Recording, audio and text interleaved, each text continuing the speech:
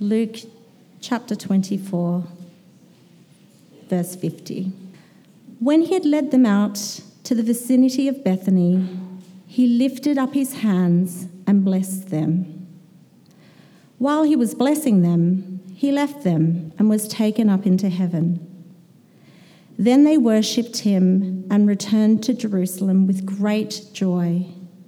And they stayed, continuing at the temple, praising God. This is the word of the Lord. Thanks be to God. Heavenly Father, you're the one who reigns over this universe. And Jesus is at your right hand, Lord. Father, help us to tap into this joy and worship that we see here at the end of Luke, where they are rejoicing because their Lord has ascended. In your name we pray. Amen. My name is Joel. If we haven't met, it's indeed a delight to be with you this morning. 2 weeks ago, I was visiting Bathurst with a team of about 15 of us from Bible College. We went to do mission there for a week.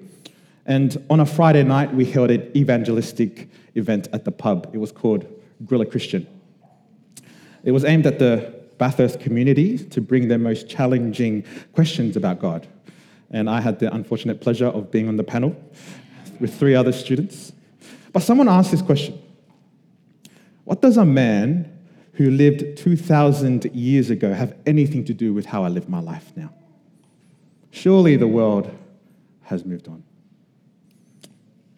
I tried to palm off that question by giving the panelists, you got this kind of look. But I was thinking, how do you answer that question? And reflecting on that pub night and what happened then, I really do think that the ascension gives us a compelling answer, because it speaks of Jesus in reality, not just history. I think the world is so used to thinking about Jesus only as history, what he's done in the past. That is well and right. Us as Christians, we are called to remember Jesus' death and resurrection. How awesome was last Easter weekend, to do that for us. But I don't think we think about Jesus in reality today. If he's risen, where is he? And what is he doing right now? If you look at the end of Luke's gospel, this beautiful ending scene gives us a glimpse of this. I love it because it kind of plays out like a climactic, happy ending to a movie where the main character kind of ascends up to the sky or he rides into the sunset. Think E.T. When E.T. is ascending up to that sky, his friends are watching him and Elliot is smiling, he's bidding farewell. Think The Truman Show. At the end, Truman kind of ascends up these set of stairs in this fake world that he was made to live in, and he's about to break into the real world. Or maybe think Forrest Gump. The movie ends with Forrest and his son sitting on the bench as his son is about to board the school bus and he's about to ride off into the sunset. At the end of Luke, we see a similar feel-good, happy ending of Jesus ascending into heaven. But I find it surprising that the people respond with joy. They didn't respond with despair. Jesus is about to leave them. What's up with that? They respond like this because they know where Jesus is going. He is ascending to the Father's right hand to reign as the King of the world. This is reality. Jesus is on the throne. Jesus is on the throne. And because of this truth, this is why Jesus will always be relevant to our life, no matter what century you live in. He'll always be the one that's running the universe. So as we study the ascension this morning, I hope we don't stop at just knowing that Jesus is relevant for life. Okay, I guess I'll follow him. I'll tick that box. My prayer this morning is that we'd go further, that we'd find absolute joy in Jesus, that we would give our whole lives of worship to him because he's the one on the throne. He's our ascended King. I've got 3 observations for us that can help us tap into this Luke 24 type joy. The first one is Jesus, our man, is on the throne. Number 1, our man is on the throne. I think something that's easy to forget about this, about the ascension, is that Jesus is still a human. course, we know that Jesus is God, he's divine, he's nothing like us. But at the same time, he is exactly like us. Think about this. There is a human at the center of the universe, sitting at the right hand of the Father. And I think this has enormous implications for us, for our joy. Because he's human, he understands us. He understands us in all our weaknesses, trials, and sufferings. Up on the screen will pop up a picture of two big boys. You might know them. They're brothers, Michael and Alan. They've made it to the top of international rugby. Michael on the left, who's playing for Samoa with his Samoan jersey on, and Alan right there, he plays for the Wallabies. But I grew up with them. We did piano lessons together. We did recitals together. We sang together. I feel a strong connection with them every time I see on the TV. I would tell my family, it's like, hey, did you know we did piano lessons together? You know? I feel a strong sense of connection seeing them ascend or go up to the top of the rugby world. You know, we were Samoan kids growing up in Western Sydney, going through the same struggles in life. You know, we'd ask each other, piano lessons, you know, bro, did you practice your scales? Like, no. Oh, me too. Yeah, my man. See, I think we can find so much joy that our man, Jesus, is up there. He's been through life the same that we have. He understands us. You know, he had a childhood. He had to learn and grow up in knowledge. He had to submit to his parents. He went through the same teenage phase as us. When he became an adult, he took on a job, carpentry. But he also experienced the same trials as us. Jesus felt lonely. Jesus felt anxious to the point where he was sweating blood.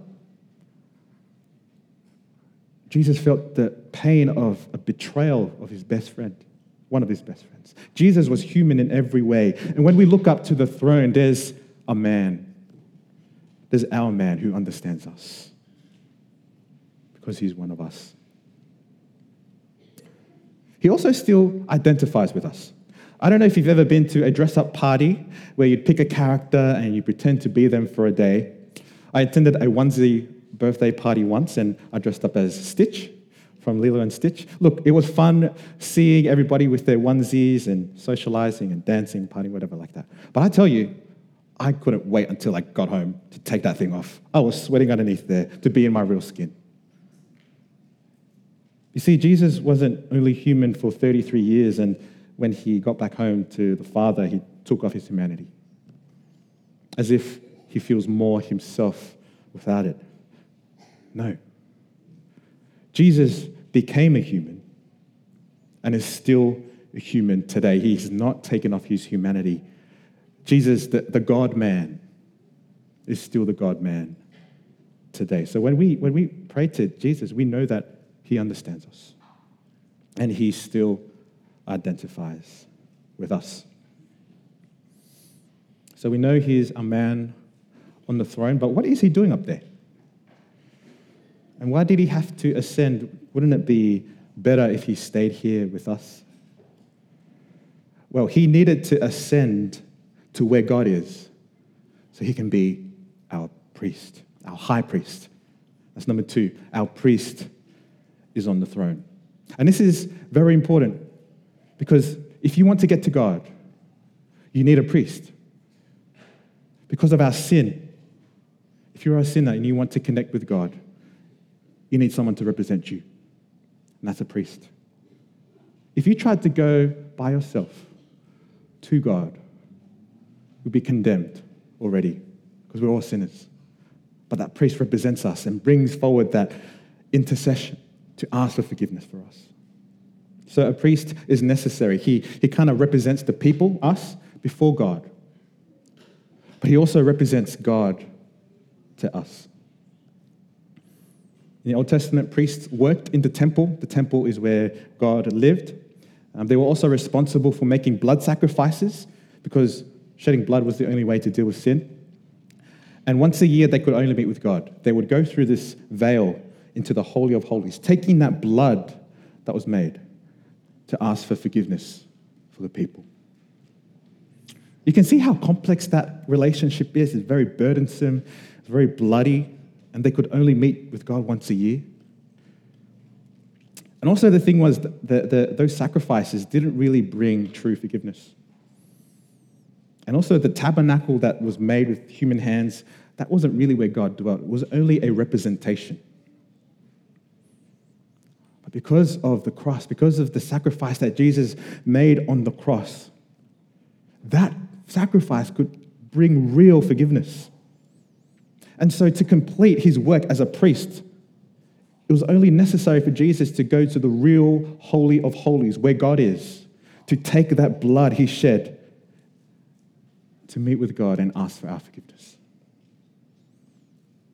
He's our priest interceding for us. There are many ways he's interceding for us, but I want to highlight two for us. Firstly, do you know as high priest that Jesus is praying for you? Even when nobody else is praying or thinking about you, Jesus is. When you feel alone, when you feel like everybody has abandoned you, Jesus never will. Jesus has you engraved in his heart. He's praying for you. How about this promise from Hebrews 13? It reads, "Never will I leave you. Never will I forsake you. So we say with confidence, the Lord is my helper. I will not be afraid. What can mere mortals do to me?" What an amazing comfort that is. You know, every time we sin, two things happen. Satan is before the throne of God trying to accuse you, trying to get you condemned. But also Jesus is before the throne, before God, saying, "Nah, they're with me. They come under my blood. They're forgiven. They're righteous. They're right with God." I've been singing the hymn Before the Throne this week. That's my song of the week as I think about the ascension. I think it perfectly captures what Jesus is doing as our high priest. I want to read a verse for us. "When Satan tempts me to despair and tells me of the guilt within, upward I look and see him there who made an end to all my sin. Because the sinless Savior died, my sinful soul is counted free. For God, the just, is satisfied to look on him and pardon me." Yes, God is satisfied to look on Jesus and pardon you. So he's praying for us. Secondly, do you know that Jesus is also blessing you? I don't know if you've ever stared at something so bright for long enough that when you kind of close your eyes, you see that image kind of burnt in your vision. Well, I think this is what's happening to the disciples here in Luke. This is the last thing that they see Jesus do. His arms are held wide, blessing him. Verse 51, while he was blessing them, he left them and ascended to the cloud, through the cloud. And today he has not stopped blessing you. His blood sacrifice might be once and for all. But his intercession for you, his praying and blessing you, is continual. Ephesians 1, here's some of the spiritual blessings we have. We're chosen by God. We're blameless before God. We're redeemed by his blood. We're forgiven. And lastly, the Holy Spirit. He sent the Holy Spirit to be with us, to seal us, to guarantee our place in heaven. You see, if Jesus didn't ascend, we wouldn't have the Spirit. We wouldn't have the Holy Spirit. And because of the Spirit, the Bible says that Christ is in us. Even though he's not with us in body and we long for him to come in body, but because of his Holy Spirit, God dwells in us. But also even more mind-boggling, because of the Spirit, the Bible also says that we are with him at his right hand. Let's quickly read for us Colossians 3. Since then you have been raised with Christ. Set your hearts on things above, where Christ is seated at the right hand of God. Set your minds on things above, not on earthly things. For you have died, and your life is now hidden in Christ. You see, that's how intimate our relationship with God can be now because of the Spirit. I don't care what you say. I don't think there's any blessing that can top that. That's what he's doing as our priest, praying and blessing us. And he's representing us before God, the King. But you see, that once a year moment when the high priest goes past the veil to meet with God, the only other thing that the rest of us, the rest of the people can do is wait. Wait for him to come back out again. It's an expectant wait. You're waiting to see if God actually approves of what he did, and if he did a good job interceding for us.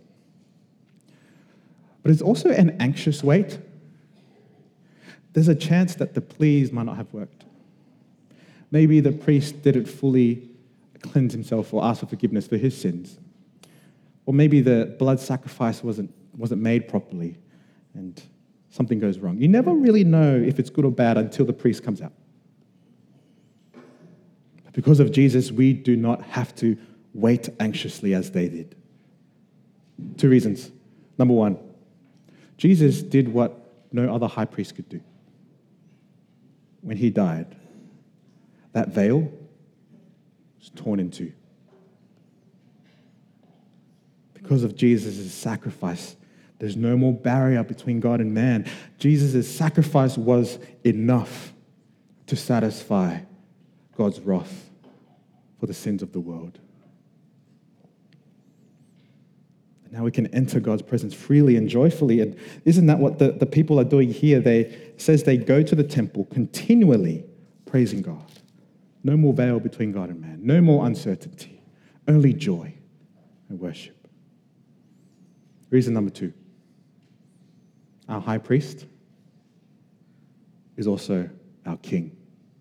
Point number 3. Our king is on the throne. Our king is on the throne and he is ruling the world for you. That's a beautiful truth, isn't it? The prayers of the priest is also the prayers of the king. 10:30 Church, so we can have complete confidence that Jesus' intercession for you works.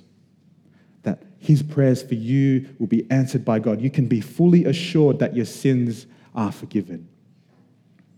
You can be fully assured that the spiritual blessings that Jesus pours out on us is yours.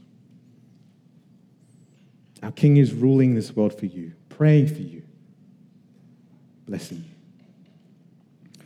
It seems like, however, from our passage that this ascension was only seen by a select number of people. Is he really king if only a select people know, a few people know? In Bathurst, we partnered with the cathedral there, the Anglican Cathedral, and during the week, I saw there was a throne there, and there's a picture that will come up soon. I thought it would be nice for me to ascend up to the throne there. But when I did that, I achieved nothing. People look at me as like, who are you?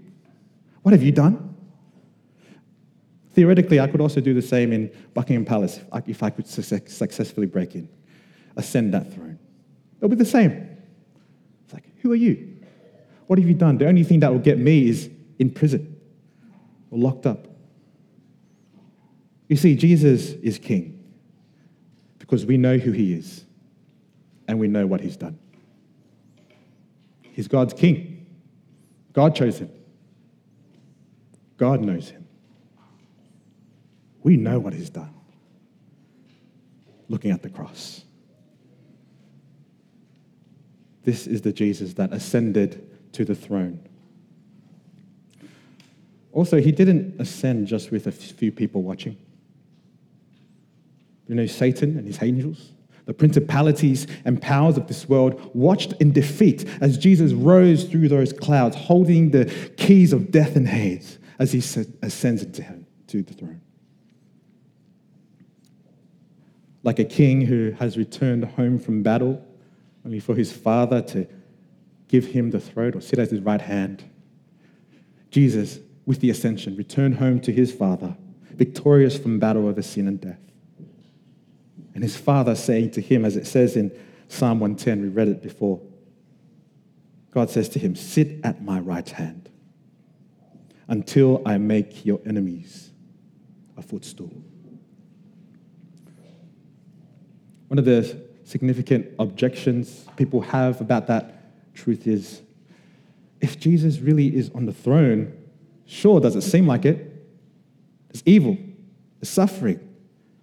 Many people reject him. I think if you're asking this question, you're on the right track. We should be asking this. We can't ignore evil. It's all around us. We see it and we experience it. Look, addressing evil is a whole nother sermon, but I do want to say this. Jesus dealt with the root cause of evil on the cross. So when we see or experience evil, let that cause us to go closer to God, to look to Jesus and pray, come, Lord Jesus, come, so that he can end all the suffering and evil. The author of Hebrews helps us to address this tension. He says in Hebrews 2, talking about Jesus, yet at present, we do not see everything subject to them or Jesus, but we do see Jesus. Today, we don't see everything being subject under Jesus right now, but we do see Jesus on the throne. And his ascension means it's only a matter of time until all evil and injustice is dealt with when he returns. When Jesus ascended, God says to his son Jesus, again in Psalm 110, he said, sit at my right hand until I make your enemies a footstool for your feet. This includes evil. This includes all injustice. This is also the day when the world will recognize Jesus for who he is, not just these select people. That day when Philippians says, at the name of Jesus, every knee should bow in heaven and on earth and under the earth, and every tongue confess that Jesus Christ is Lord. So, what does a man who lived 2,000 years ago have anything to do with our lives? Well, because of the ascension, absolutely everything. Okay, so we know that. We know that Jesus is relevant. But what about the joy and the worship that we talked about before? Does the ascension mean that I can never be sad? I have to be happy all the time? You know, Easter is one of my favorite times that I get to reflect on the cross. But after a church last Sunday, I felt like I haven't really stopped to think about the cross yet. And I thought I'd do something about it. And I drove to just across the road, Lavender Bay, the Wendy's Secret Gardens, to pray. Because 9 years ago, that was a very special spot for me before I even knew about the Bridge Church. I was working across the road. It was that secret place that I had. I would escape work to spend time with God there. It was a difficult time in my life. I was just a young grad, just struggling with the pressures and expectations of work. And I prefer not to wake up in the morning. And all I had was Jesus. I couldn't wait until my lunch break to go to Lavender Bay, and I couldn't wait till 5 p.m. to go there again and read and pray. And when it was too dark to read, I'd just sit at the bench and just look out the beautiful harbour view. And when I sat there, I remember I used to daydream all the time about the joy of seeing Jesus come again. I would marvel and say, wow, Jesus is going to rule over Sydney one day. I would look over to Circular Quay and it's like, every single person in those buildings will serve Jesus, will know Jesus. And I'm going to be one of his governors. I'm going to be ruling under him. I felt so much joy in that kind of time of my life. And as I sat there again last Sunday, I thought to myself, oh man, those were precious times. Even though I was in despair, oh my goodness, the joy and hope that I had. And by God's grace, I'm in a much better place today. But part of me was jealous of that 2014 Joel. You see, this joy is not a superficial one. It's deeper than happiness. Happiness can come and go. But this joy that Jesus brings is deeper than happiness, that not even sufferings, trials, or betrayal, disease can take away from you. But this joy can only be found by looking up to Jesus, who is on the throne. He's our man. He understands you. He identifies with your sufferings. He's our priest. He's praying for you. He's wanting to bless you. And he's our king. He's ruling the world for you and your good. Let's pray. Heavenly Father, what a marvelous truth this is, and help us to see in our hearts Jesus ascended and find this joy that you've given us, Lord, and help us to find this joy in our everyday lives, that no matter what we're going through, that we know that the ascended Lord Jesus is at your right hand, and he's there ruling for us and for our good. In your Son's name we pray. Amen.